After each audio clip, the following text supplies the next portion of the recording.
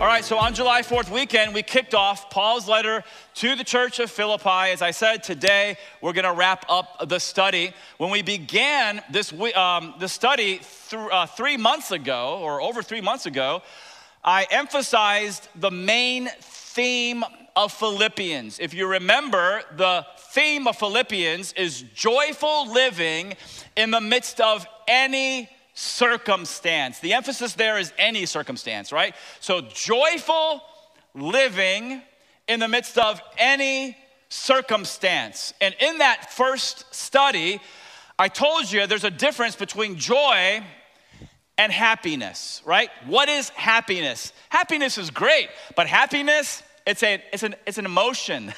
It kind of comes and goes. Happiness is an emotion that often fluctuates based on how we respond to the various circumstances of life. And so when circumstances are good, we're happy. When things are not going so well, so good, we're not so happy, right? You're kind of up here and hey, everything's great, but then something happens and depending on how you think about it and how would you believe about it, you're down here, I'm not so happy anymore. Okay, but joy is different. What is joy? Well, we defined it. Joy can be defined as a deep sense of well-being from who? You tell me. You see, joy is not an emotion. Joy is a gift from Christ. It's a deep sense of well-being from the Lord that abides in the heart of a person who knows all is well between them and God. It's a gift from the Lord in the heart of a Christian. And so for the Spirit-filled believer, the beautiful thing about joy is this. Joy sticks with us through thick and thin, right? You may be on top of the world right now. You may be really happy and you may have joy as a Christian.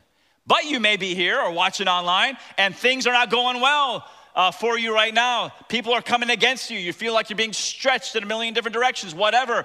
But guess what? Even in that circumstance, you can still have joy. Why?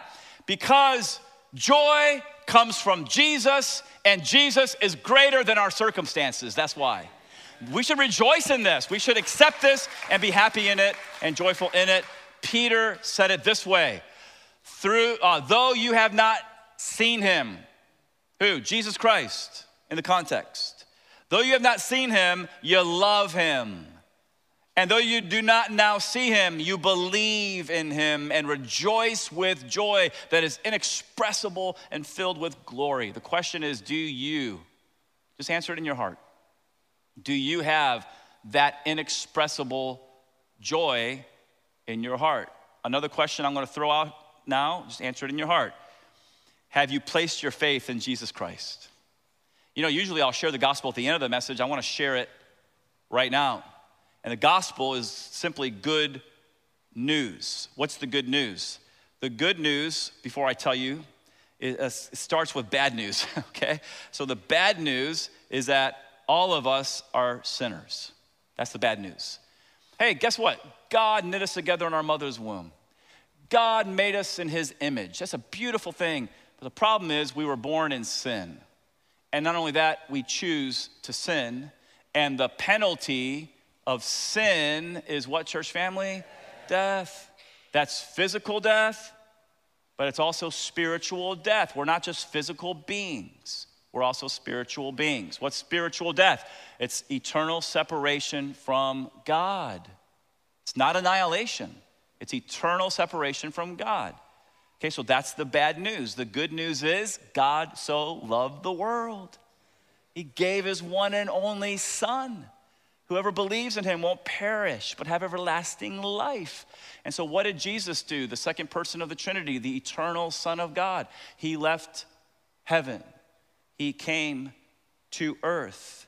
He added humanity to his divinity. He clothed himself in human flesh. He was born of a virgin, prophesied in the Old Testament. He lived a perfect life. And not only that, as the spotless Lamb of God, Jesus Christ hung on a cross and he bled. Why did he bleed?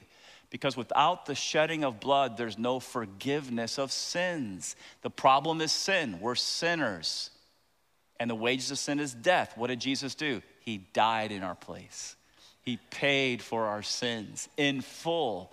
And then 3 days later, he got up and victoriously marched out of the grave. It is a fact of history seen by over 500 eyewitnesses.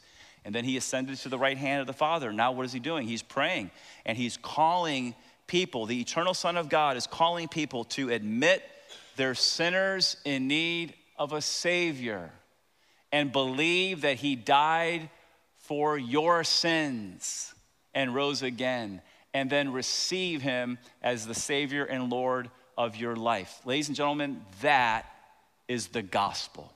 That's the good news. That's what we need to be sharing with people who need the Lord, because God is such an amazing God that he did all that so we could be with him forever in heaven. Amen? Amen. Now, after the Lord saves us, what does he want to do in the lives of his children? He wants to fill us with his Holy Spirit. He wants to conform us into the image of Christ. And part of that means that we become unselfish, joyful, giving people. Some of the most joyful people in the world are people who are saved, they're spirit-filled, and they're generous people. They're givers. And speaking about generosity, that is the last character trait that the Apostle Paul deals with as he closes up his letter to the church of Philippi. And so in these closing comments, we already looked through them last week, but we're going to take a deeper dive into the closing comments of Paul to the church of Philippi. And so right now, if you're looking at Philippians chapter 4, verse 15, can you say amen? Okay, so we're all together, right, in the Bible, looking at Philippians 4, verse 15, AD 61, right there about. Paul's under house arrest in Rome. He's chained to a Roman soldier. He's writing to the church of Philippi. He just received provisions from this church. He wants to say thank you for sending these provisions. And he says in verse 15, and you Philippians yourselves know that in the beginning of the gospel, when I left Macedonia, no church entered into partnership with me in giving and receiving except you only. Verse 16, even in Thessalonica, you sent me help for my needs once and again. Not that I seek the gift, but I seek the fruit that increases to your credit. I have received full payment and more. I am well supplied, having received from Epaphroditus the gifts you sent, a fragrant offering, a sacrifice acceptable and pleasing to God. And my God's gonna supply every need, it doesn't say greed, every need of yours according to his riches and glory in Christ Jesus. To our God and Father be glory forever and ever. And all God's people said. All right, so today we're gonna talk about generosity, and the way we're gonna do that is we're gonna examine the example of the Philippians. So here's the big idea of the message if you wanna take notes today, and that is that when we honor God through spirit-led generosity, he provides. When we honor God through spirit-led generosity, he provides not for our greeds, but for our needs. Now, last week we got into the historical background for the passage that we just read. Today we're going even deeper into that historical background. Ladies and gentlemen, I said it in my prayer, I'll say it again. I'm passionate about giving disciple-making messages. I spend a lot of time during the week preparing a meal for the local church, and this is what we're called to do. We're called to get into the Bible. We're called to study it. We're called to open up our hearts and ask the Lord to do a work and to speak to us. And so we're gonna get into the historical background before we return to the scriptures, and we're gonna start with a map. So the church of Philippi was located in Macedonia. And so you see on the left part of your screen, the boot, that's Italy. Then you see in the middle part of your screen, Greece. Greece divided north and south. In the northern area of Greece, that's Macedonia. Southern area of Greece, that's Achaia. And then you have Asia Minor on the right, which is modern day Turkey. But if you can see the city of Philippi, top of your screen, off center to the right. Can you say amen? Okay, so there's the city where Paul writes the letter that we've been studying for the last 3 months. And so on the second missionary journey around AD 50, he goes to Philippi, and then he goes to Thessalonica, and then he goes over to Berea, then he leaves Macedonia, and he heads down to Achaia, down to Athens, and eventually makes his way over to Corinth. All right, and so let's talk about the Philippians. The church of Philippi was a generous church, and that can be seen by this timeline right here. And so around AD 50, while he's on his second missionary journey, number 1, Paul planted the church of Philippi. Notice that every single point out of the 7 points on the screen are backed up with scripture. Why? Because I need to make sure as I'm teaching that I'm teaching the Bible, okay? And so Acts 16 is very clear as you study the history that Paul planted the church of Philippi. You remember Lydia, she's the first convert. The Lord does an amazing work, opens her heart. She is saved. The slave girl, we believe after they cast the demon out of her, she got saved. The Philippian jailer, his family, beautiful, beautiful story. And then when Paul's done in Philippi, he heads down the road. And number 2, he goes to Thessalonica. Thessalonica. And what did the Philippians do for him while he was there?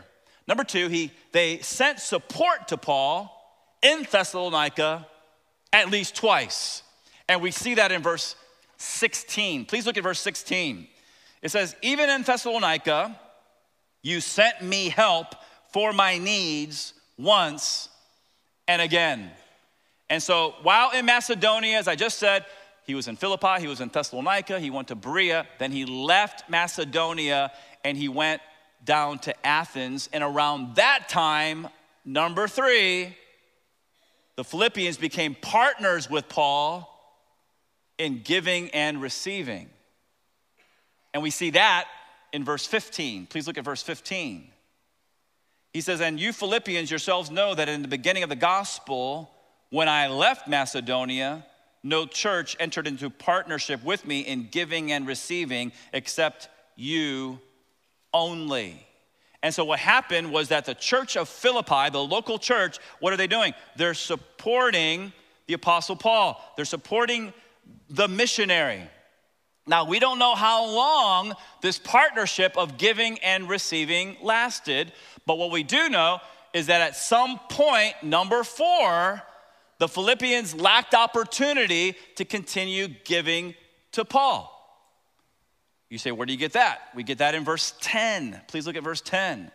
He said, I rejoiced in the Lord greatly that now at length you have revived your concern for me. Here it is. You were indeed concerned for me, but you had no opportunity. As I said last week, Paul was a hard guy to keep up with. This is the first century. There's no technology. It's not like they can, take a picture of the giving thing on the seed or go to the Apostle Paul's website and hit give. They can't do that. They're having a hard time keeping up with this guy. And so at some point they lacked opportunity, I believe, because they couldn't find him. And then what happened? Well, the giving stopped. I think that they lacked opportunity after he left Greece. Now, that's around AD 50. You fast forward 6 years or so, you come to AD 56. The Apostle Paul, passionate for the Lord, now he's on his 3rd missionary journey. And while he's on his 3rd missionary journey, number 5, he visited the Philippians at least twice. We get that from Acts chapter 20, 1 through 6. Well, what are we doing? We're matching the history in Acts with the letters. And so in Acts chapter 20, verse 2, we find out that Paul is traveling through Macedonia. He's encouraging the churches. That would include the church of Philippi. Then the Bible says that he left Macedonia. He went to Greece, southern Greece, Achaia, for 3 months. Then the Bible says in verse 6, he goes back up to Macedonia, to Philippi. No doubt he visits them again. And then he sails away from Philippi. So he has this relationship with this local church that he planted. Now, as we follow the story of the Philippians' generosity, here's where we want to pump the brakes right now. Here's where we really want to think about it for a little while. We discover as we follow this story that number 6, the Philippians sent support to the poor saints in Jerusalem. Now, some of you have never even heard that before. And so I'm so happy that you're learning something new about the New Testament. But here's what happened. What happened was the church was born in Jerusalem. Did you guys know that as a local church, we have a beautiful heritage? We have a beautiful history. If you want to read the beginning of it, it's Acts chapter 2. And so after Jesus went up, who came down? The Holy Spirit. The church was born. The first church, Church of Jerusalem. Amazing, amazing story.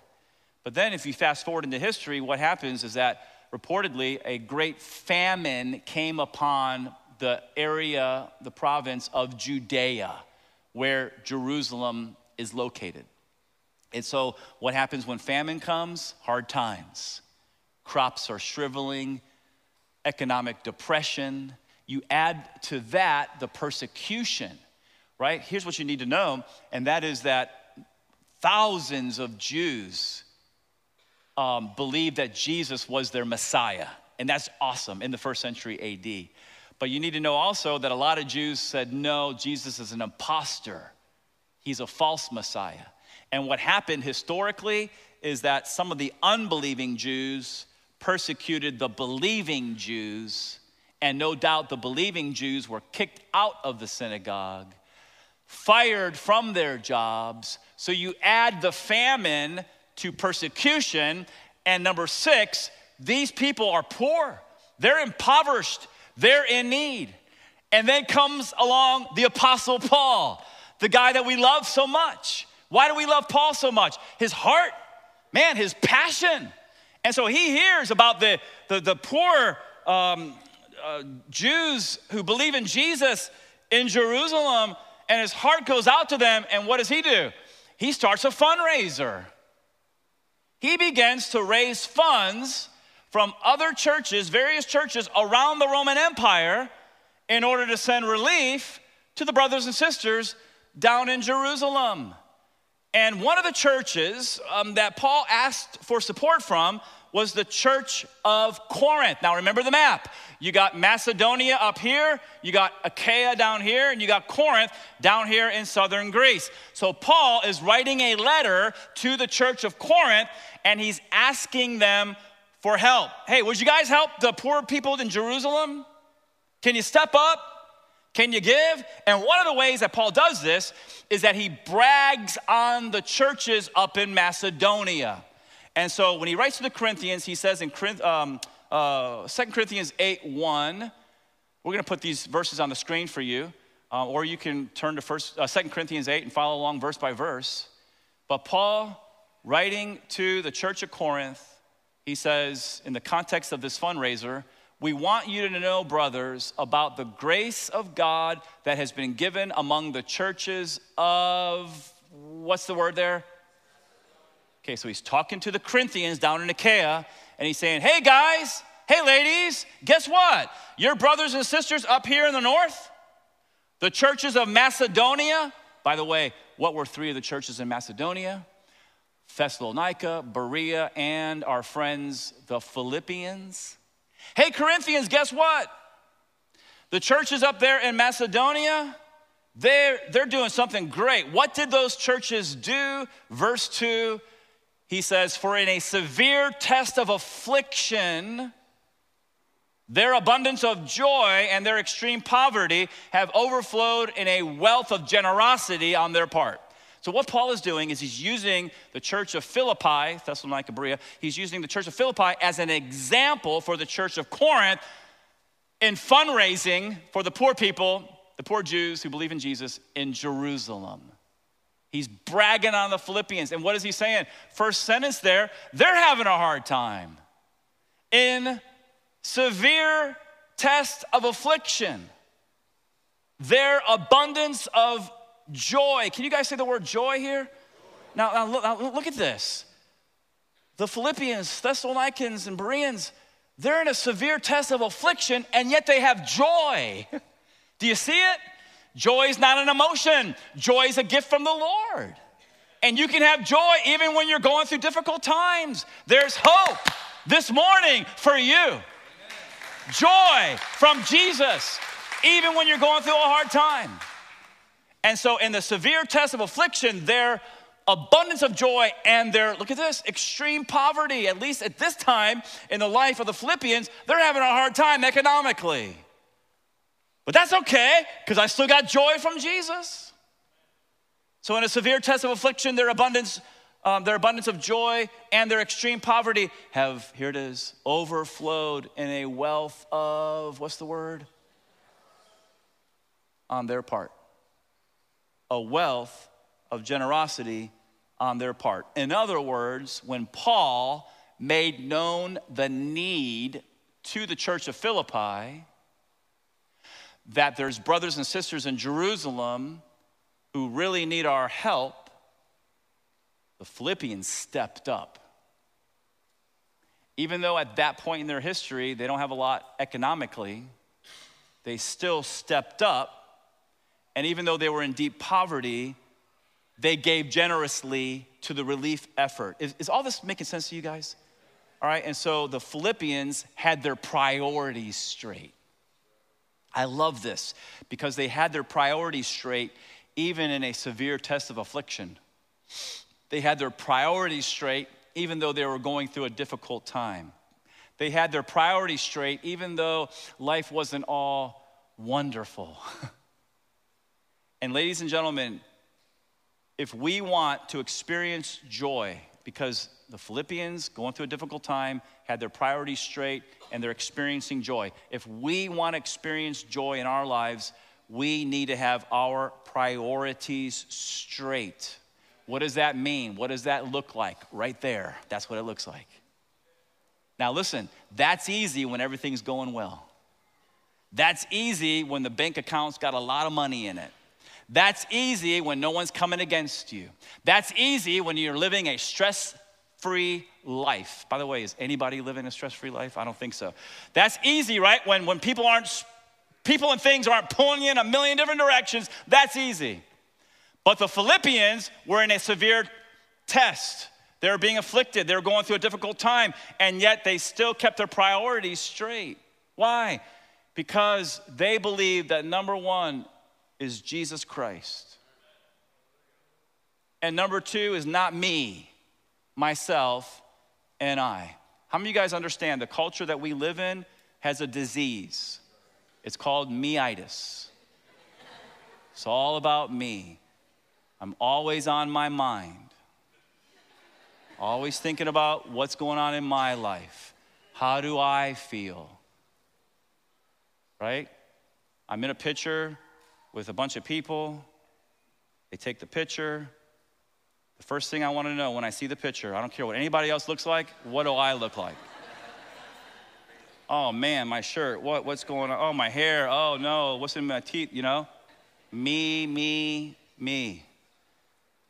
How many of you guys know that Jesus wants to deliver us from all that? He wants to, listen, he wants to conform us into his image. And Jesus was unselfish. Jesus was a giver. He was generous. And so what do we do as the Lord is sanctifying us as Christians? Well, Jesus is first, and then number two is others. Now all of a sudden, hey, how are you doing? How's it going in your life? How are you feeling? What's going on? Let me take some time out of my busy schedule and let me listen to what's going on. And all of a sudden we become other-oriented. And then what happens, number three, is we put ourselves last. By the way, the culture will not teach you that. That'll never appear on your TV screen, but it'll happen here in the local church. All right, and so as Paul continued to write to the Corinthians about the generosity of the Macedonian churches, he said this. We're just going verse by verse. He said, "For they gave according to their means, as I can testify, and beyond their means. Again, what's the context? The fundraiser for the poor people in Jerusalem. So they step up, they give according to their needs, and beyond their means of their own accord. I love that. Did you guys know that every word in the Bible is important? Their own accord. In other words, they weren't manipulated. They weren't forced. They weren't coerced. They did it of their own accord. And this blew me away this week. Begging us earnestly for the favor of taking part in the relief of the saints. It's like, what? What is going on here? And so the churches of Macedonia, they wanted to give to this relief effort for the poor people in Jerusalem so much they begged Paul to do so. Wow. You know, usually it's the preacher begging the Christians to give. In this situation, it's the Christians begging the preacher to let them give. Please, Paul, we heard. Our hearts go out. We want to help. We want to give. What's the key to their amazing attitude? Very next verse. There's so much in the Bible if we just take the time to study it. And this, not as we expected, but they gave themselves first to the Lord. There's your key right there. They gave themselves first to the Lord and then by the will of God to us. And so what was the key to the Philippians' amazing attitude towards giving? Here it is. They gave themselves first to the Lord. I love what David Guzik had to say about this verse. He said, in giving, the real issue isn't giving money. It's giving ourselves to the Lord. If we really give ourselves to the Lord, then the right kind of material giving will naturally follow. And I think all of us right now should say amen to that. That's awesome. That is so true. And so follow the logic here. The Philippians gave themselves to the Lord first. What does that mean? Christ is number one. Christ is numero uno, right? Christ is preeminent in my life. And then what did the Spirit of God do? As they're putting Christ first, what did the Spirit of God do in their hearts? He did an amazing work of grace to the point where now they want to give. That's a beautiful thing. And it's only a work of the Lord. And so after pointing to the example of generosity from the Macedonian churches, Paul then tells the Corinthians down here in Achaia, all right, it's time for you to join in. And he said this in verse 7. By the way, this is a great discipleship verse right here. He said, but as you excel in everything, in faith, in speech, in knowledge, in all earnestness, in our love for you. Some of your Bibles say, in your love for us. Others of your Bibles say, our love that has inspired you, or something similar to that. It's difficult in the Greek to translate, but you guys get the idea. They're excelling, excelling, excelling. That's what we should be doing as we're growing in the Lord, as we're becoming, as we're growing in discipleship. We're excelling, we're excelling, we're excelling. But he says, don't forget this, last sentence, see that you excel in this act of grace also. So what's that act of grace? It's giving to the relief fund for the poor saints in Jerusalem. Do you guys see this verse? You understand what's going on here? If so, just do this so I know you're with me. Oh, you don't get it yet? All right. Hey, if you don't go like this, I'm going to re-preach it. All right. So let's do it again, right? As you excel in everything. Hey, Corinthians, Paul would say, I'm so glad that you Christians are excelling in faith. You're growing in faith. That's a great thing. Woo, yeah. You can get excited about a football game on Sunday. You should be really excited that you're growing strong in the faith. Awesome, right? And not only that, you're growing in speech. So important what comes out of this mouth. Out of the abundance of the heart, the mouth speaks. And you guys, man, you are being sanctified. Yeah, you're growing in speech. And not just that, you're growing in knowledge. Woo! You're growing in the grace and knowledge of Jesus Christ our Lord, and in earnestness and in love. Hey, but don't forget this. You should also excel in giving, specifically in the context to this relief effort to the poor in Jerusalem. Now, if that makes sense, say amen. Yeah, I'll keep going. All right, so still in the context of this fundraiser, you jump one chapter to 2 Corinthians chapter 9. By the way, if you want to study it on your own, it's a great study. Just grab Guzik and go through 2 Corinthians 8 and 9. But it's all about this fundraiser for the poor saints in Jerusalem. And you guys seen this 1,000 times, right? Whoever sows sparingly will also reap sparingly. Whoever sows bountifully will also reap bountifully. Each one must give as he has decided in his heart, not reluctantly or under compulsion, for God loves what kind of a giver? Cheerful. And so Paul would say to the Corinthians, when it comes to spirit-led generosity, that's what we're talking about today, spirit-led generosity.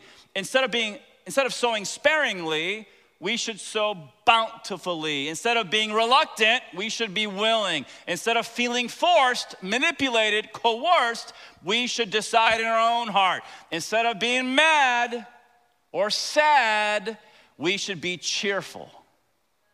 Now, the word cheerful in the Greek is the Greek word hilaros, which is the root of our English word hilarious. We should be hilarious givers. Does that mean, Pastor, that the next time I give, I should just break out in hysterical laughter? No, that would be weird, okay? Don't do that.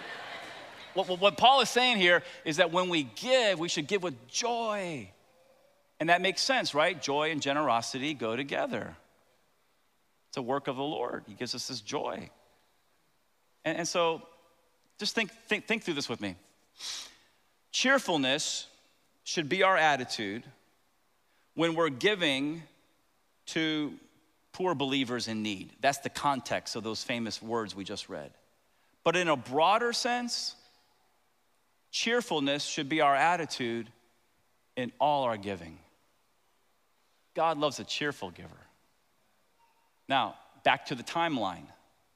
What's happening on the timeline? We're down on number 6, right? After the Philippians sent support to Jerusalem, number 6, years pass. We're not sure how long, but years pass. We get to about AD 61. The Philippians, way up in northern Greece, hear that Paul is in Rome and he's under house arrest.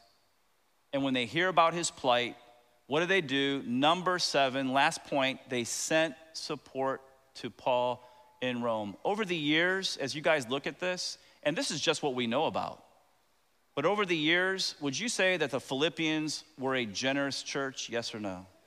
Yeah. And by the way, it's all straight from the Bible. They gave to Paul. How did Paul respond? Please look at your Bibles, verse 17. Philippians 4, verse 17. Here's Paul's response. Not that I seek the gift. And I just read that, and I think, wow, because I know for a fact that all Scripture is given by inspiration, is breathed out by God. So the Holy Spirit, remember he's a Holy Spirit, is leading Paul to write this. This is what you call, he's not self-serving here. You guys see what I mean? Not that I seek the gift, but I seek the fruit that increases to your credit. I have received full payment and more. I am well supplied, having received from Epaphroditus the gifts he has sent, a fragrant offering. So now he's talking in Old Testament language. A fragrant offering, a sacrifice acceptable and pleasing to God. And my God will supply every need, not greed, every need of yours according to his riches and glory in Christ Jesus. That's Paul's response. what I was trying to say earlier is that Paul's motive in writing the Philippians about giving here, right? He's wrapping up the letter. He's writing about giving. His motive there is not self-serving. Why? Because he said in verse 17, it's not that I seek the gift, but I seek the fruit that increases to your credit.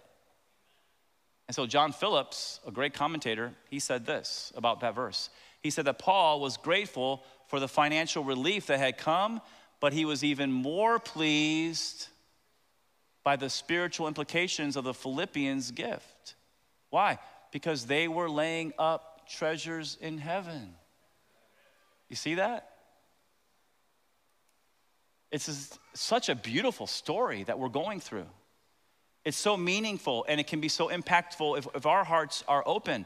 Paul told the Christians in Philippi, hey, it's kind of you. I think he said that in verse 14. Yet it was kind of you to share in my trouble. Hey, thank you. It's kind of you for you to send this support. But I'm not saying all that because I want a gift from you. No, I'm seeking the fruit that increases to your account. The fruit that increases to your account. What does that remind us of? Well, Jesus' words, which I put on the screen last week, we'll put it on the screen again. Jesus said, don't lay up for yourselves treasures on earth where moth and rust destroy, where thieves break in and steal, but lay up for yourselves treasures where? In heaven, Jesus said, where neither moth nor rust destroys and where thieves do not break in and steal. And so when believers engage in spirit-led generosity here on earth, here's what we're doing. We're setting ourselves up for a glorious time at the judgment seat of Christ. And so here's what I know at 12:04 is that some of you are thinking of lunch right now. So everybody look at me, come back to me, okay? And I'm gonna say that sentence again because that was really important, all right? So by engaging in spirit-led generosity, the Philippians, what were they doing? They were setting themselves up for a glorious time at the judgment seat of Christ. And so there are various judgments that are coming in the future. Two of them are the judgment seat of Christ and the great white throne judgment. And ladies and gentlemen, it's not if they come in the future, it's when they come in the future. The judgment seat of Christ is for believers. The great white throne judgment seems to be only for unbelievers. The judgment seat of Christ happens before the millennial reign of Christ. I personally believe it's gonna happen right after the rapture. And so the next prophetic event on God's calendar is the rapture of the church. I sure hope it happens in our lifetime. I don't know, but it's gonna be wonderful if it does. And what's gonna happen? Christians are gonna go up. 1 Thessalonians 4 or 5, right? Around there. Christians are going up. And what's gonna happen then? We're gonna see him face to face, and he's gonna take us to the Father's house where he prepared a dwelling for us. Isn't Jesus kind, by the way? And then guess what? We're going to a judgment. And you're like, what? I didn't hear about that part. Yeah, we're going to a judgment. And then after the judgment seat of Christ, we're all gonna have a party. It's called the marriage supper of the Lamb. And as we're experiencing that in heaven, guess what's happening on earth? The wrath of God's being poured out in the tribulation period. You say, you don't think the church is going through the tribulation? With all my heart, no. Why? Why don't you believe that, Pastor? Because, ladies and gentlemen, Jesus took the wrath of God on the cross in our place. That's why. That's why. Listen, you can call me an escapist if you want. Hey, I'm happy we're gonna escape out of here. But anyway, I'm getting way off my notes, okay? So you got the judgment seat of Christ. It happens before the millennium. The great white throne judgment happens after the millennial reign of Christ. At the judgment seat of Christ, believers are gonna be judged according to their works, and that is not gonna determine their salvation. That's already been taken care of by Jesus. That's gonna determine whether they receive rewards or whether they lose rewards. Did you guys know that based upon what we do here on earth, we could lose or receive rewards? at this judgment. The great white throne judgment, unbelievers will be judged according to their works, and that's going to determine the degree of their punishment. I really want you to get this. I'm going to read my notes, okay? So if you're listening, say amen. Here we go. Salvation is a free gift given to those who trust Christ. But the rewards that Christians receive once we get to heaven will depend on our faithfulness on the earth. I said it last weekend. I said, I think I'm misunderstood on this point. And then I got home and I thought, you know what? I don't think I've been misunderstood. In fact, I think that since 17 and a half years ago, when my wife and 3 daughters and I came and we started this local church in the home of Lee and Julie Holly, for 17 and a half years, I think I've been crystal clear that justification is by grace alone, through faith alone, in Christ alone. Now you tell me, have I been clear? I've been super clear. Okay, you can't work your way to heaven. Jesus paid it all. And so, when you think about the judgments, you can't allow yourself to get confused. And if you want to go deeper, gotquestions.org, what is the judgment seat of Christ? And that'll help you in your discipleship. Now, here's what born-again Christians need to know. I'll say it again. Our faithfulness to Christ is going to be rewarded in the next life. The next life. Have you guys ever just taken time to think about it? You know, it's hard, right? We live in a fallen world. We're being pulled in a million different directions. Some people may be coming at us. They don't like us or whatever. We're going through difficult times. And it's so easy to just get wrapped up in thinking about everything going on down here. And we don't think about what's going to be like when we get up there. And my encouragement, everybody here, everybody watching, hey, just like you prepare for a vacation and you plan it out, we should think about heaven and get excited. How many of you guys go on vacation and you don't even plan it? How many of you guys say, hey, hon, let's jump in the car. Where are we going on vacation? I don't know, let's just drive. Nobody does that.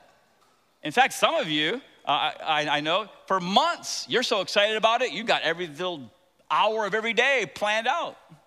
We're gonna go eat here, and we're gonna go to this event, and over here, and right? So why don't we think about heaven? Ladies and gentlemen, think about it. It'll give you so much hope. And in the Bible, in the New Testament, hope is sure hope, right? It'll make you excited. It'll lift your spirits. Did you know, according to Jesus, when we get to heaven, we're gonna receive treasure. You say, what is that? I don't know, but it's gonna be awesome. It's gonna be amazing, whatever it is. It's gonna be great. And not only that, we're gonna receive crowns. Got Questions has a great article on crowns too.